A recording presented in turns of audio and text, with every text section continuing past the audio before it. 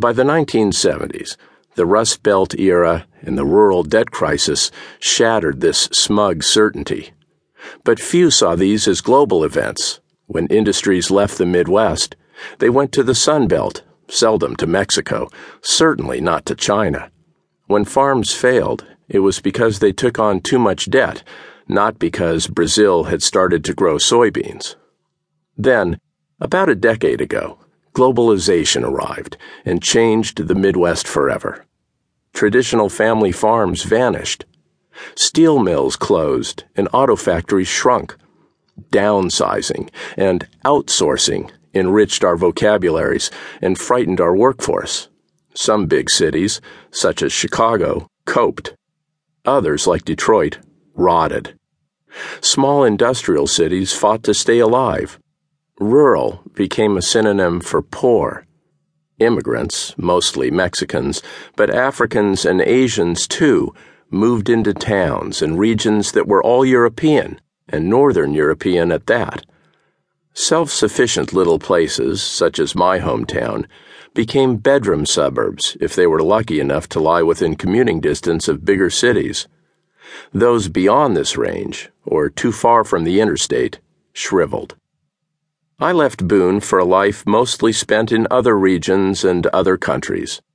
Out in this world, I learned that when economies change, everything else changes too. How we earn our living determines how we live and who we are. This is true for people, and it's true for towns and regions and countries. The Midwest does two big things for a living: farming and heavy industry. And globalization has turned both upside down. In many ways, Boone and the Midwest look as they always have, but their character has changed totally. Once, Boone was a farm and railroad center.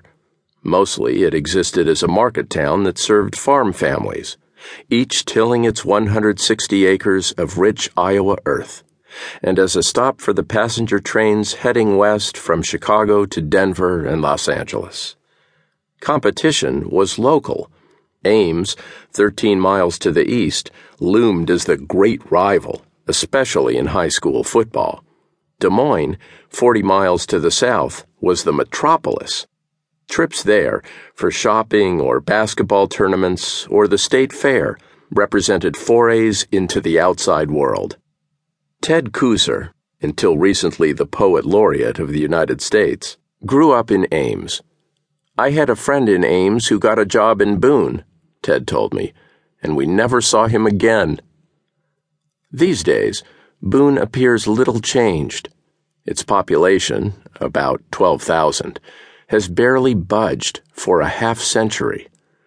Giant oaks still shade the Victorian and Georgian houses on the south side of town and the working-class homes on the north side.